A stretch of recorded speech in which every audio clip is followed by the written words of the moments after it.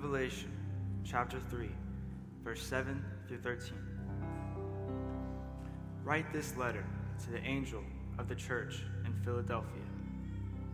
This is the message from the one who is holy and true, the one who has the key of David. What he opens, no one can close. And what he closes, no one can open. I know all the things you do, and I have opened a door for you that no one can close. You have little strength, yet you obeyed my word and did not deny me. Look, I will force those who belong to Satan's synagogue, those liars who say they are Jews but are not, to come and bow down at your feet. They will acknowledge that you are the ones I love. Because you have obeyed my command to persevere, I will protect you from the great time of testing that will come upon the whole world to test those who belong to this world. I am coming soon. Hold on to what you have, so that no one will take away your crown. All who are victorious will become pillars in the temple of my God, and they will never have to leave it. And I will write on them the name of my God, and they will be citizens in the city of my God, the new Jerusalem that comes down from heaven from my God. And I will also write on them my new name. Anyone with ears to hear must listen to the Spirit and understand what he is saying to the churches.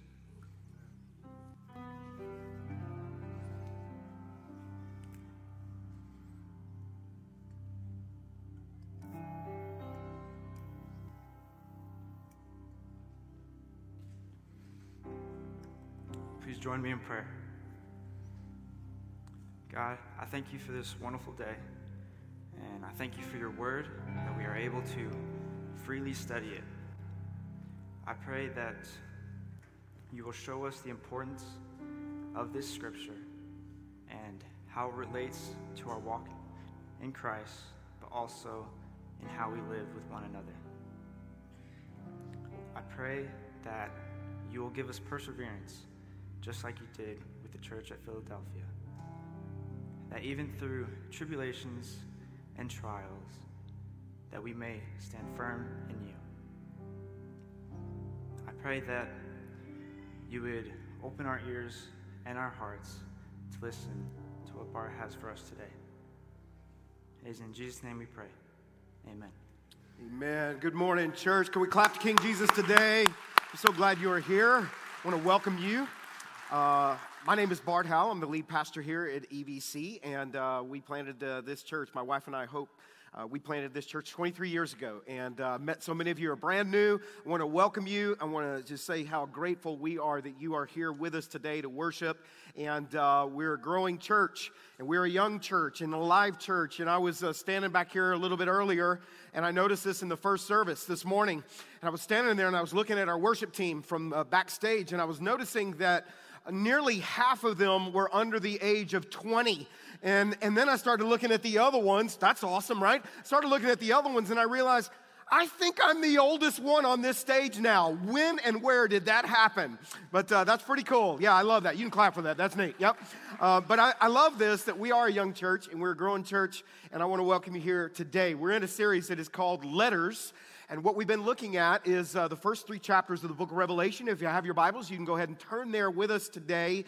And we are on the 6th of 7 letters, messages that Jesus Christ gave through the Apostle John to each of these churches that were a family of churches in an area in what was the Roman province of Asia. It would be modern-day Turkey, in that kind of on that Aegean coastline. There was a family of churches that were there, and Jesus had special messages for each one of them.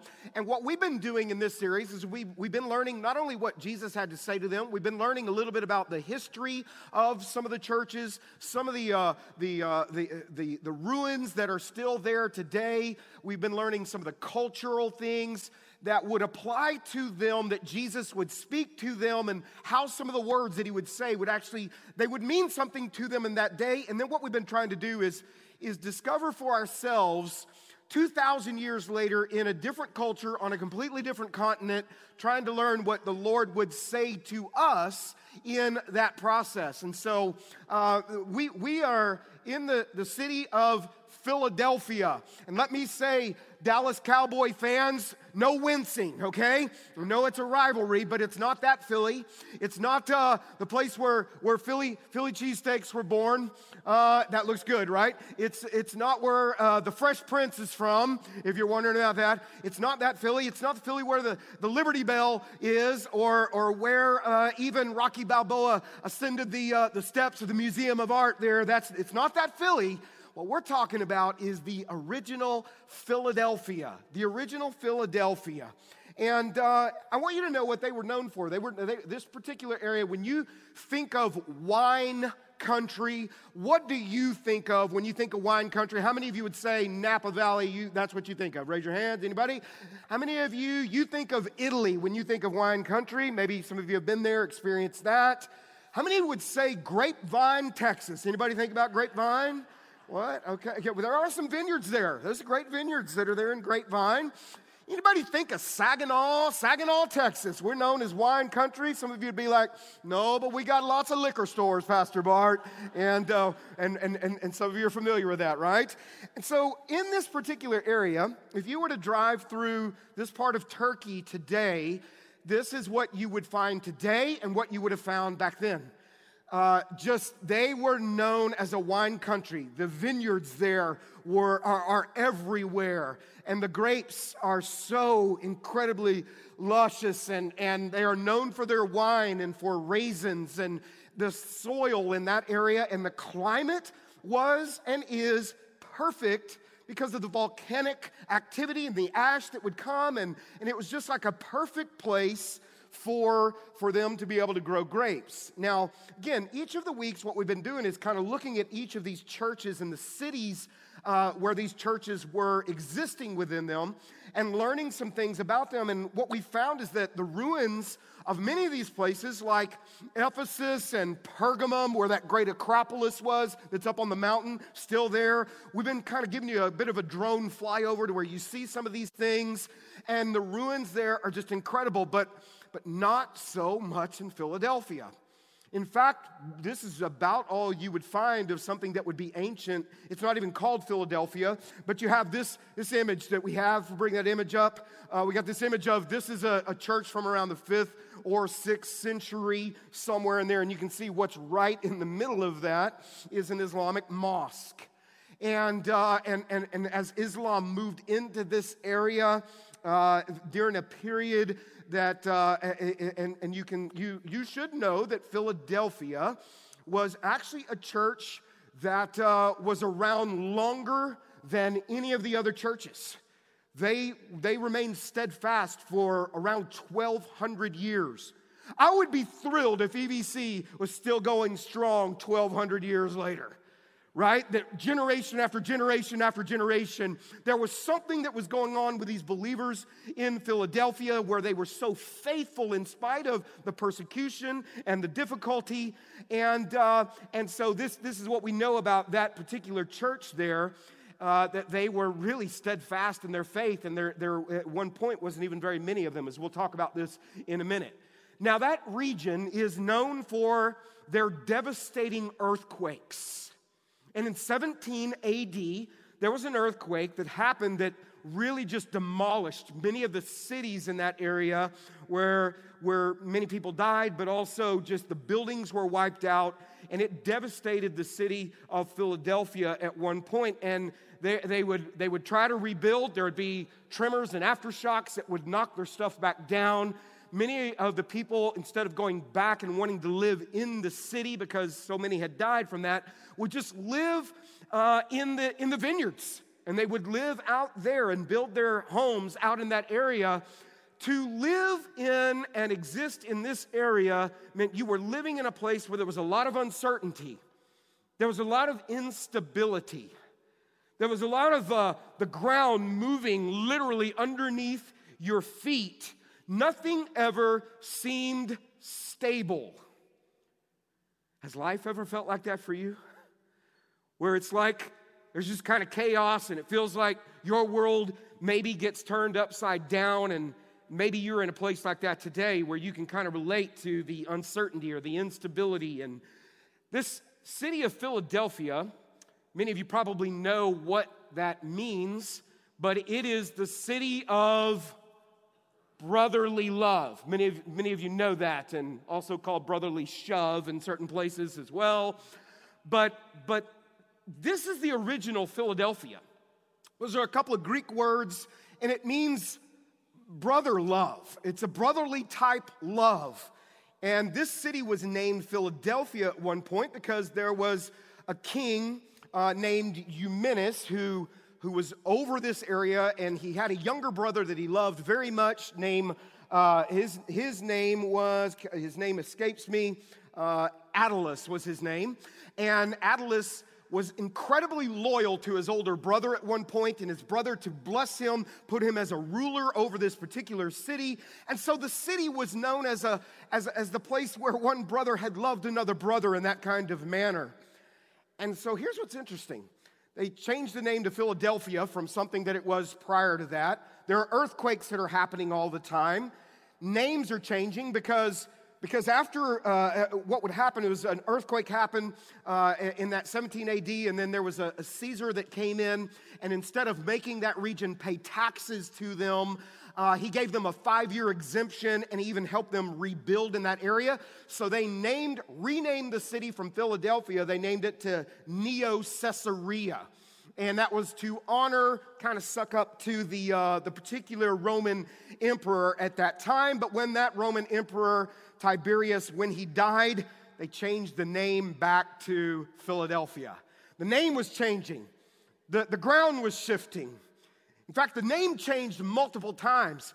There was another emperor who helped them with something, so they named it Flavia, not Flavia Flav with the clock, okay? They named it Flavia. And Flavia was the name of the emperor's wife. And later, when they died, they changed it back to Philadelphia. What I'm trying to tell you is that nothing was stable there. Names were changing. The ground was shifting. The only consistency they had was their grape vineyards. That was where they made their money. That was how they got their sense of stability. They could count on that cash. They could count on those, the wine to be produced there and the raisins to be made, as they dried the wine, the grapes out. But here was another thing that happened to them. There was another Roman emperor in about 90 to 100 AD his name is Domitian. He was brutal towards Christians, by the way, but he was also just brutal to a lot of people. He forced the people of this region to uproot 50% of their vineyards. Forced them to do this, to uproot 50% of their vineyards. Remember, that was their main source of income. That was their stability, the only stability they felt like they had. And instead of letting them have the exemption there, they were supposed to destroy 50% of their vineyards.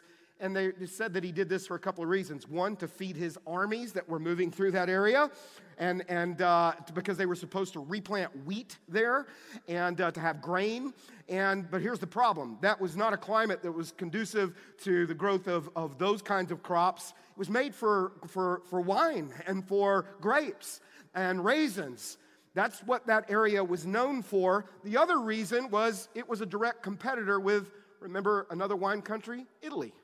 And so Domitian was like, we'll just take out our top competitor in this area. And so once again, the thing you were clinging to for stability was taken away from you.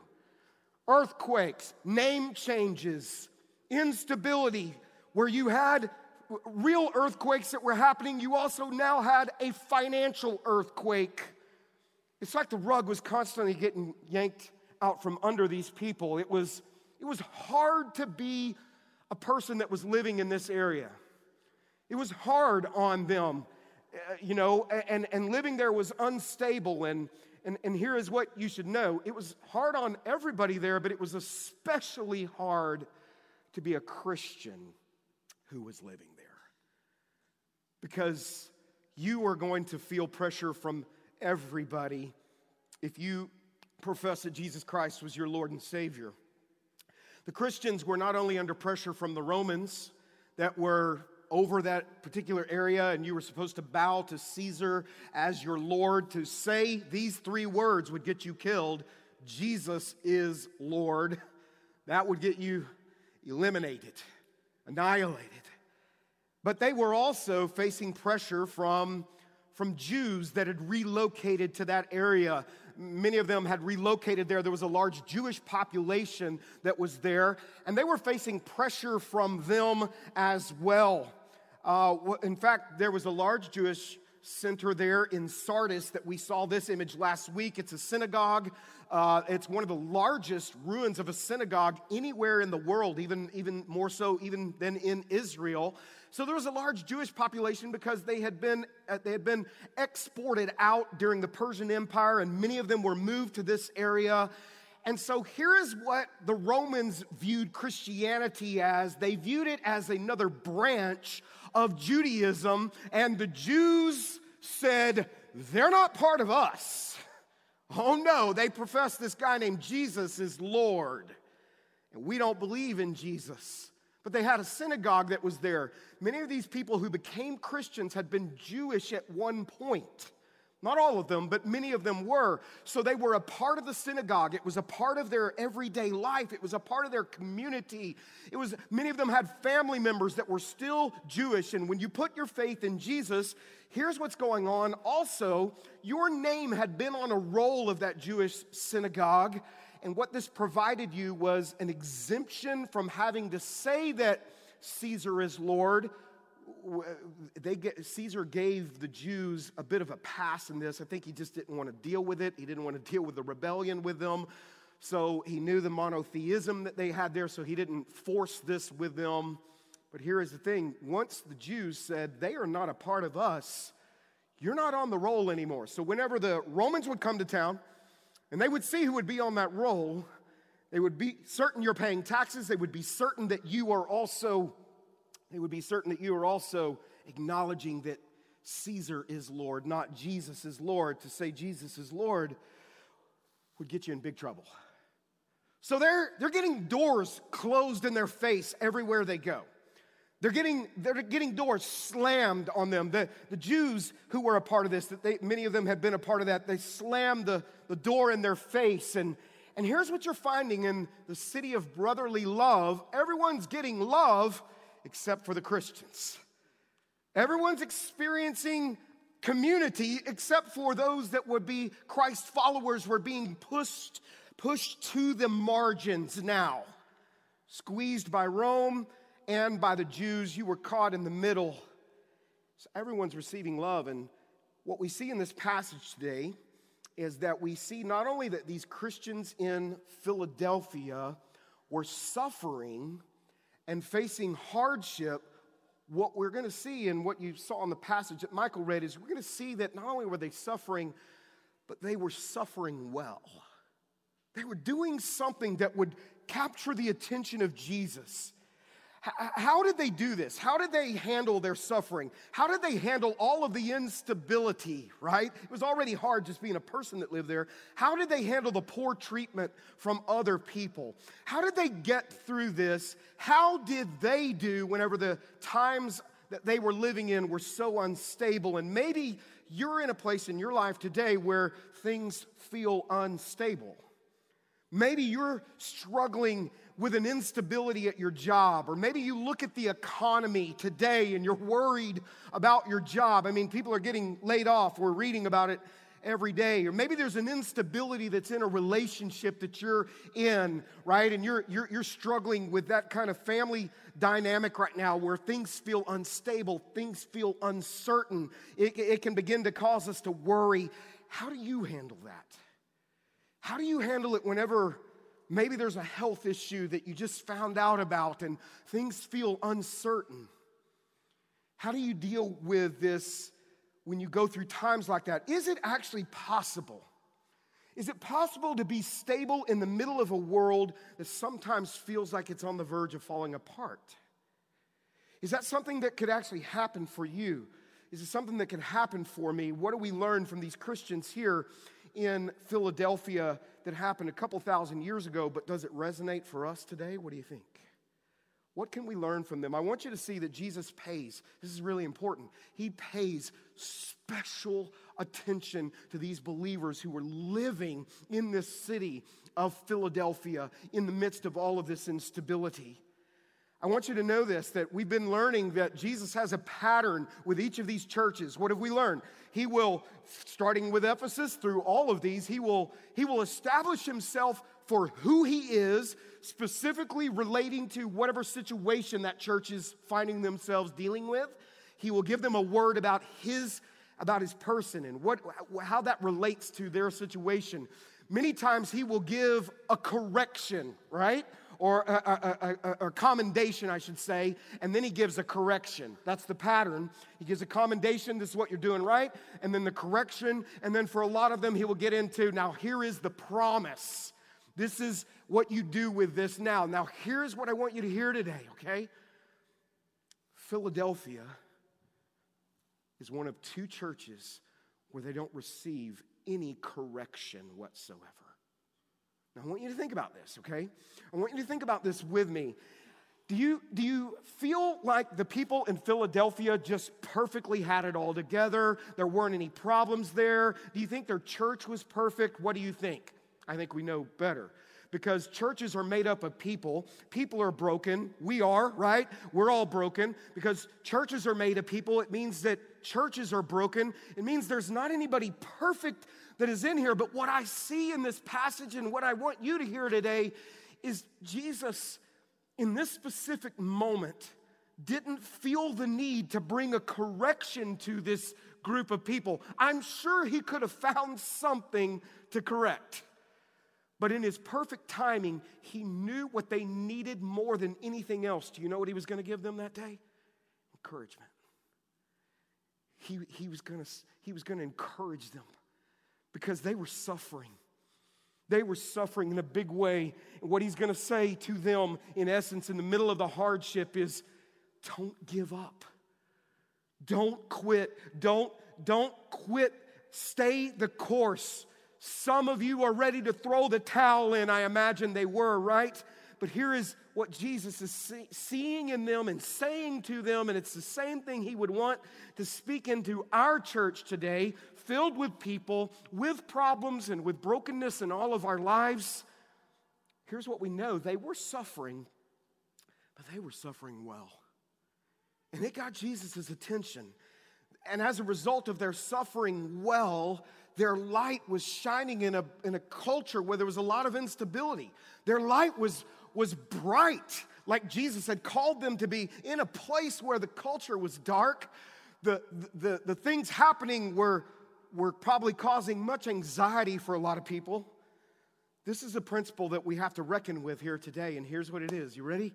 Everyone suffers. Everyone suffers, but not everyone suffers well.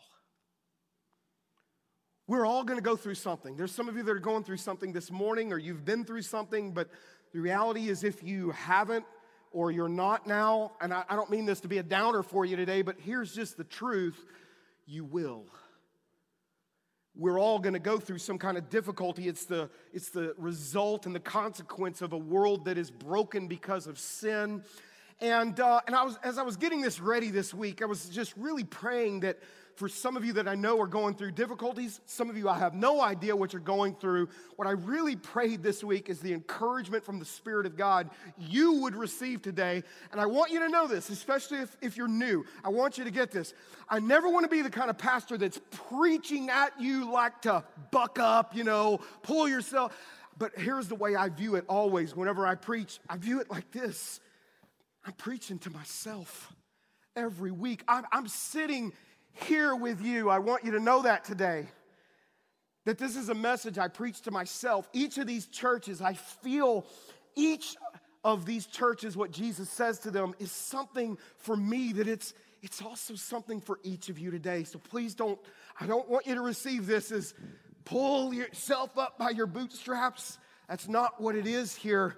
But there is something to an encouragement that he says to each of us today. There's a tenderness that I want you to hear from Jesus. I started thinking about myself whenever I go through a hardship.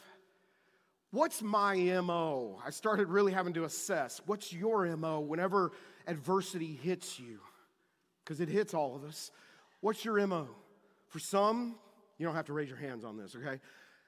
It may be complaining. You go straight to the place of complaining and just complaining and complaining. You lose all sight of any kind of gratitude. I mean, it's easy. I struggle with that one. This is one I really struggle with. Worry. Whenever it hits and my mind starts racing, and sometimes I can lose sleep. Anybody struggle with that one, right? I said you didn't have to raise your hand, but don't leave me hanging, right? We struggle with that. What's your struggle with this? Some of you, maybe it's just you're at a place where it's hard right now and you are so close to giving up, walking away. And I don't even know what that means for some of you. Or do you press in closer to Jesus? I'm not saying that you fake it till you make it. I'm not saying you put on the fake smile. That is the last thing we want to be or do or be about here at EVC. We value authenticity. We value the ability to be real about what we're feeling and to be healthy in that way. But I want us to see something today. That there is something that these people did within this that captured the attention of Jesus and it endears him to his heart. It endears them to his heart, and he encourages them in this. And here's something that another pastor that I respect, he said this, and I thought there's so much truth in this, is that difficulty for many of us, his pastor's name is Jeff Mannion, he said this, he said, difficulty and adversity and hardship and suffering for some can be a greenhouse for growth. And also, the same stuff can also be a place where many, their faith goes to die. Do you know what I'm talking about, right?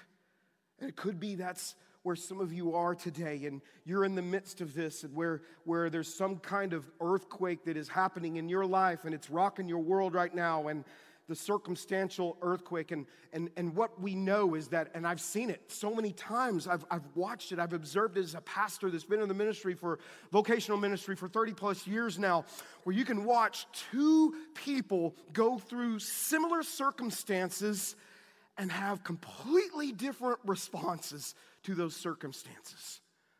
You can see some who will go through a situation and a hardship, and they will become incredibly angry and grow. The anger will grow to bitterness and can even lead to disillusionment. Now, please hear me. We believe in being holistically healthy, which means we all need to understand that grief is real. We don't dismiss grief. Part of grief is anger. It's anger. But here's what anger can turn into if it's not processed well. It can turn into bitterness. Bitterness that ruins our lives and ruins the lives of the people that are in our lives that we love the most. And we with our disappointments, we can get disillusioned. And there are some who will go through this and will get angry. And then there are some that it seems like, now here's what they would say. They would say, there is no way I would ever want to go through that again. There is no way I would ever wish this on my worst enemy or the person that I struggle with. I wouldn't wish this on anybody. And I don't want to go through it again, but here's what I know. And I don't want to fake it either or pretend like it was easy. It was the hardest time in my life. But when I look back, there was something that I see that God did within me.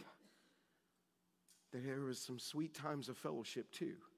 I'm not saying that's for every person. I'm just saying there's some that would say, I wouldn't even trade that because there was something that God did within me that fortified my faith within him. And there's two different kinds of people that respond in different ways. One can get bitter, and I've seen that, and one will struggle, but they refuse bitterness.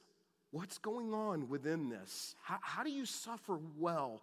Well, there's something that it boils down to, and I don't mean to oversimplify it. I don't mean to dismiss any kind of struggle you're in, because I don't know what you're going through, but I know at some point with every person, because I've seen it, there's a choice that is made. Somewhere within here, there is a choice.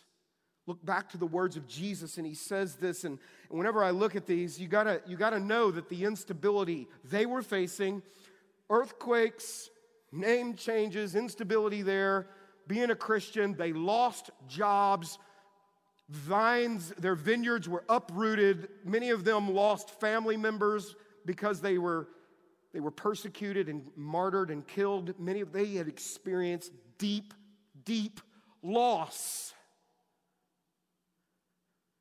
They were real people. Please don't forget that. I know they were 2,000 years ago, but they were real. And so what I know is this means that this can be real for us. I envision them when I read passages like this. This is what I try to do. I try to envision myself sitting in this church. They wouldn't have been in a big building like this. They would have been in smaller circles. There weren't a lot of them in this city. They would have been in a place probably wondering if someone was going to bust in and they would have been sitting there. Maybe they were cold. Maybe they were in rags because they were in financial ruin. They would have been sitting there and they'd been worshiping the Lord. Some of them maybe were very discouraged. Some of them were wondering if they should walk away. They hadn't yet, but they were wondering. And I wondered whenever this letter was read to them in that small circle, the looks on their faces. Did tears stream down some of their eyes because it was like a perfect message from Jesus in a perfect moment. Jesus says, write this letter to the angel of the church in Philadelphia. This is the message from the one who is holy and true, the one who has the key of David. What he opens, no one can close. What he closes, no one can open. Will you say the next part with me out loud? And what does he say? I know all the things that you do. They're sitting there and perhaps they're discouraged. Perhaps they're wondering if anybody notices us anymore. We've had so many people that have rejected us and don't care about us, that don't love us anymore. And this is what we see. He says, I see what you're doing. The word is, I know your works. I know your deeds. I know what you're doing. This is what I want you to take from this, is that Jesus cares about you today. He sees you today. He notices your faithfulness. Faithfulness grabs his attention in the hardship. When you not only suffer, but you suffer well, and he says, I see what you're doing. I see how you keep staying faithful. I see that whenever they tried to get you to deny me, you wouldn't deny me. You could have walked away, but you didn't. You stuck it out and you served faithfully. And this week, as I was thinking about some application for this and what it might mean, I just felt like there was some folks that need to hear this today. Maybe you feel like you've been forgotten. Maybe you feel like what you do for the Lord is not noticed. I've been in a life group, serving as a life group leader, maybe some of you, and it's like I try and people don't show up and I don't know what to do and I just feel like quitting. Or maybe it's a support group that you're leading that you're ministering to people who have lost loved ones in grief share, or those that are going through brokenness in a marriage and divorce care, or in the ministry, the great ministry, Embrace Grace, where you're coming around and you're loving these young women who made a choice to not abort their child, but to give birth, these single moms, and you're trying to love. And sometimes it feels like you wonder if you're making a difference.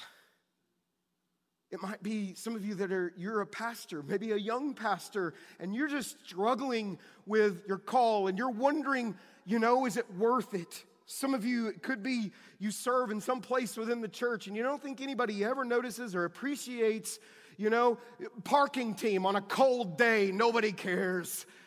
Or when it's raining, or you wonder when you're working with kids in the kids ministry, or you're holding babies, or you're ministering to teenagers, man, you think they're not listening. Nobody cares. Nobody sees. What I want you to hear today is that Jesus sees you. And He cares. In your discouragement, He cares, and He calls for faithfulness. Maybe it's, the ministry that nobody sees. You're up here making certain that meals go out on Meals on Wheels for elderly, and you're wondering if anybody notices, and you don't do it for that reason, but you're just wondering. Jesus is saying, I see you. I see what you're doing. I see what you do with the Operation Christmas Child box. I see your works. I see your faithfulness. And sometimes when we serve and we give of ourselves and we stay faithful in difficulty, sometimes we don't get a lot of gratitude. But this is what I'm wanting you to hear today. Right here is where you get it. Jesus says, I see you. He pays attention. He cares. He notices your faithfulness. And He knows that you have been faithful in spite of the fact that you're going through one of the hardest seasons of your life.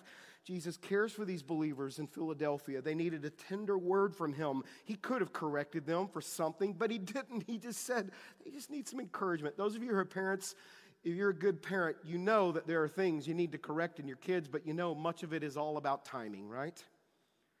Especially if they've gone off to school and maybe emotionally have gotten beaten up, and you just know what they need. You know what they need to hear at that moment. You've got to correct them at some point, but right now they need encouragement. Right now they need to know they're loved. Right now they need a word from mom and dad that you see them. Question, is it possible that we as believers, our light might shine brightest and we might actually be at our best as a witness for Jesus when life is at its worst? I'm not wishing that on us. I'm just saying, could it be that some of us, as we suffer well, that those are the moments where others notice something that is different about you in your faith? They notice that you don't respond like the rest of the world responds in bitterness, and they see that there's actually some kind of peace that is in you that creates some kind of hunger within them. Somewhere within this, there is a choice.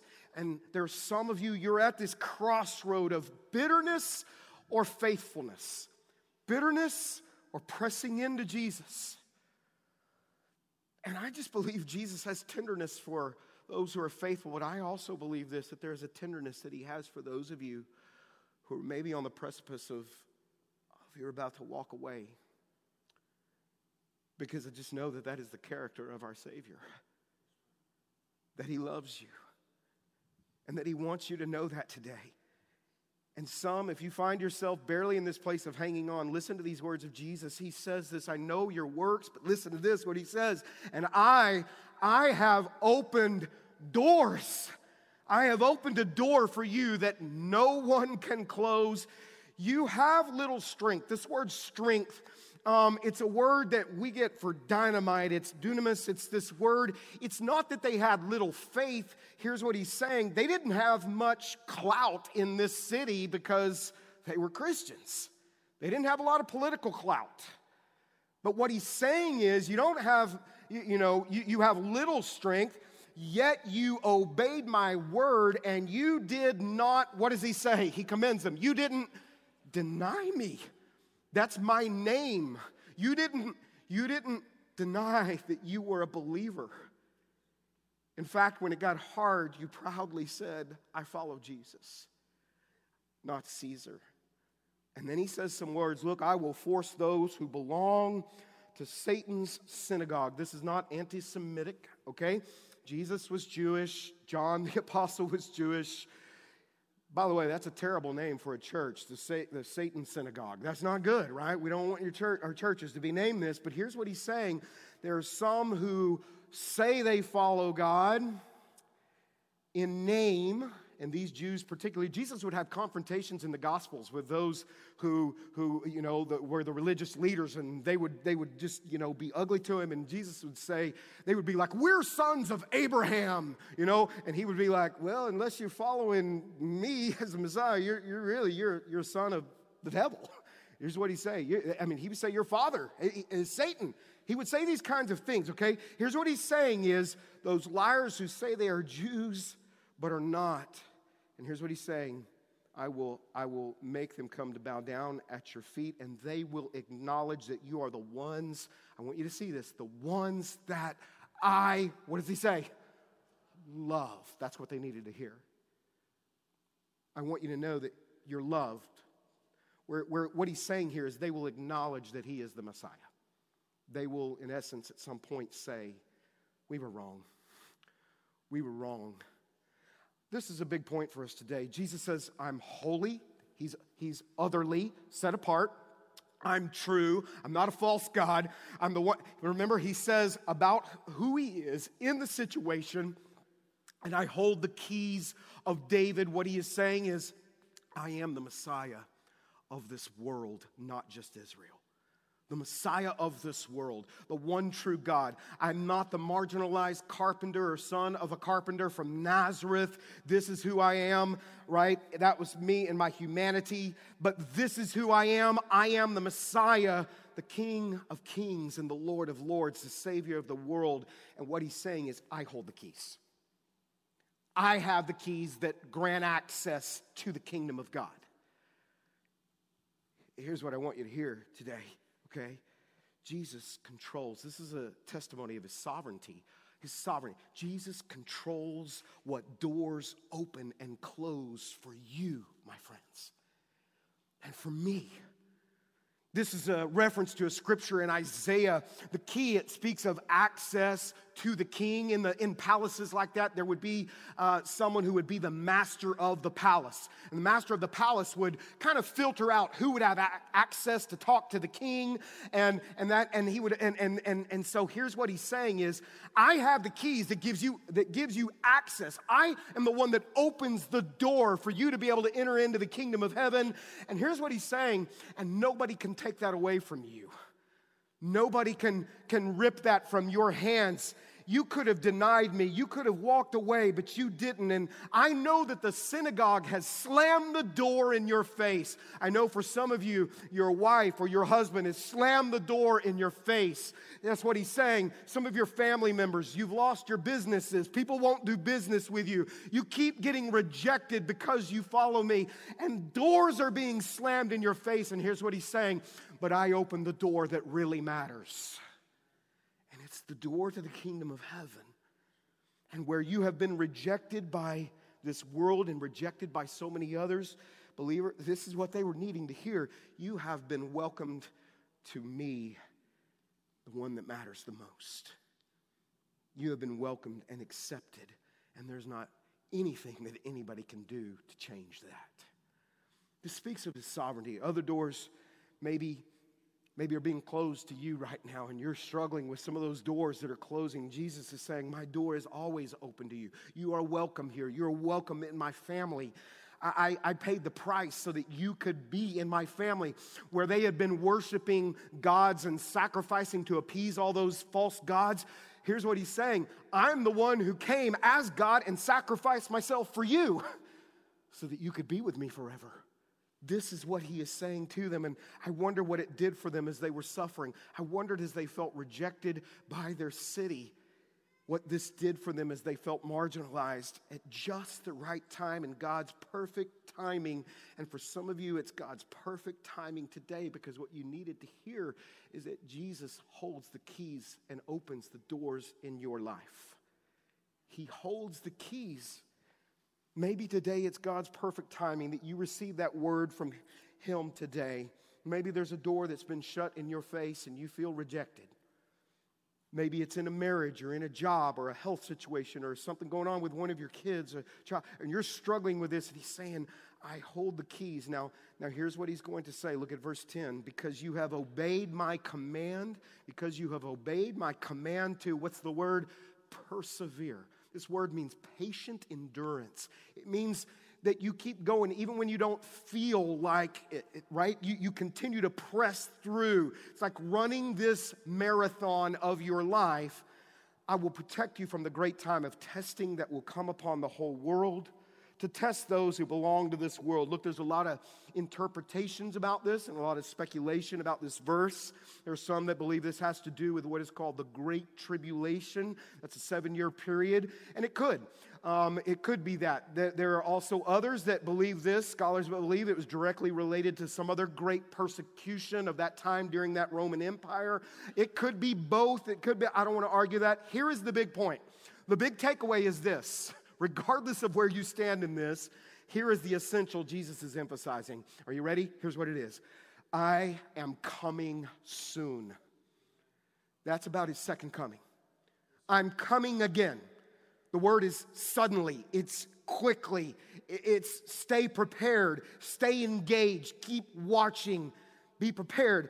But the time is coming when I come and it will shock the world. And I'm not coming in humility. I'm coming in mighty power, and every eye will see, right? Not obscurity, but in a public nature. And so here's what he says, and this is his one thing he gives them. He encourages them. He loves on them. It's like he wraps his arms around them, and this is the one thing he commands them to do. Are you ready? Here's what it says. Hold on to what you have. You know what that means? Hang in. Don't quit. That's what it means. He's saying, hang in there. Don't throw in the towel. I know it's hard right now. That's the one imperative. And then he says, so that no one will take away your crown. This isn't speaking of anyone taking away your salvation. In this area, they would have these Olympic-type games and a crown. They would have known this. This crown would have been like when we saw the Olympics in Athens, where they would get their medal when they would win, and then they would also be on that podium, right? And they would get this crown that would be placed upon them. And this crown that he's talking about, here's what it is. It's a reward for faithfulness. It's a reward for this, right? And those who had finished, who had run their race and completed it well. And what he's saying is, he's not saying that's contingent upon your salvation. That's been handled by Jesus, amen, right? This is the reward that you will experience for your faithfulness one day, that my words can't even articulate what that means and all that will be. But here is what he, in essence, is saying to them. In order to have contentment in a place where it's difficult right now, you have to loosen your love for what we love in this world right now. And the way that it begins to shift your heart is to know that this is very temporal in comparison to what Jesus did for you to be with him throughout eternity. This is a small season. It is hard. It's not easy. But it's nothing in comparison to the access through the door that you have through Jesus Christ. So here's what he's calling you to do today in response. Jesus calls you and he calls me in the middle of whatever hardship it is to hold on until he comes again. And to live your life in such a manner that is worthy of the calling and the love that he is, the grace that he has expressed to you. He's saying here, don't let your spirit sour in the hard times like the world does. Don't let that happen. Don't let yourself get embittered. Don't let that happen. Hold on to me when everything is unstable, and I will be your stability. I'll be that for you. And I just really this week, I was really praying for you this week. I was praying for so many of you that I know what you're going through and the hardship you're facing. And many of you, I have no idea because our church is bigger now and I don't know all the things, but I was still praying for you this week. And I want you to look here. This is what I believe a word from the Lord to you is. Hang on. Hang on. Don't give up. Come to him and hang on today. All who are victorious, he says, will become pillars in the temple of my God. Pillars in the temple of my God. They will never have to leave it. Remember, many of them didn't want to stand around those buildings. They'll never have to leave it. I will write on them the name of my God, and they will be citizens in the city of my God. That will be your permanent home, not this world that is so jacked up. The new Jerusalem that comes down from heaven from my God, and I will also write on them my new name. When they heard pillars, this is what they knew. If you go to that area, this is what you see in those areas today. You know the only things that stand in the midst of all the earthquakes and make it throughout the years? The pillars. The pillars, and at each of those pillars at the top, there would be a name of a famous warrior or someone who was big in their community, who was known and famous and honored. And here's what he's saying: you will be one of these pillars. You're a pillar you're a citizen of heaven. This is not your home. And my name, God says, my name will be on you, pillar, on you. Now that's you as a pillar one day, but I started thinking about many of you and the way that some of you have suffered, and some of you have suffered so well. And I thought to myself, you know what? Many of you are already pillars. You're a pillar in this community. You're a pillar in this church. You're a pillar in your family. Because there is something about a person who goes through hardship. They don't pretend. It's just real. They go through stuff. But the light doesn't get snuffed out. For some of you, it's when it burns brightest. And then he says, in the end, he says, all those who have ears to hear, he says. What does he say? Anyone with it, what does he say? Listen. Sometimes the suffering can be so hard and so many distractions. If we're real, it's hard to hear his voice. What he's saying is, slow down before me, listen. Listen to me. Listen and understand. Understand today. I love you. I see you. Hang on. Can we pray together? There's some of you today that you're going through a very difficult time. And we do not minimize that. We want to be a church that comes around you and loves you and supports you. You need people. You need to be able to be real. You need to be able to grieve when you need to grieve. We want you to be healthy. Some of you today, you could use some prayer. And I'm not going to embarrass you. I'm not going to ask you to stand up or anything like that. But if today you are struggling and you feel like this was just a word that you need today, I'd be honored to be able to just pray for you today. Today, if you're going through a difficult season and you would just say, Pastor Bart, that's me. Please let's give folks privacy today. Would you just lift your hand and just say, would you pray for me today, Pastor Bart? It's a tough time in my life right now. It's tough right now. I don't want to pretend. I just want to be real. I want to be real before the Lord. I don't want to get bitter. I want to just pray. Just lift your hands up this morning. I want to pray for you right now. A number of hands. Many in the first service too. Let me just pray for you. Heavenly Father, you are our comforter. And I know, Lord, that you love these who are here today. You love these who maybe they don't even have the power to lift their hand before you. Some of them are suffering. Lord, may they sense your love, your attention. May they hear your voice. May you give them the strength through the power of your Holy Spirit to hold on in this time that is unstable. Encourage their spirits today. Lord, give them community around them to hold them up when they feel weak. Give them hope. Father God, make them pillars to stand firm in the earthquakes of their life.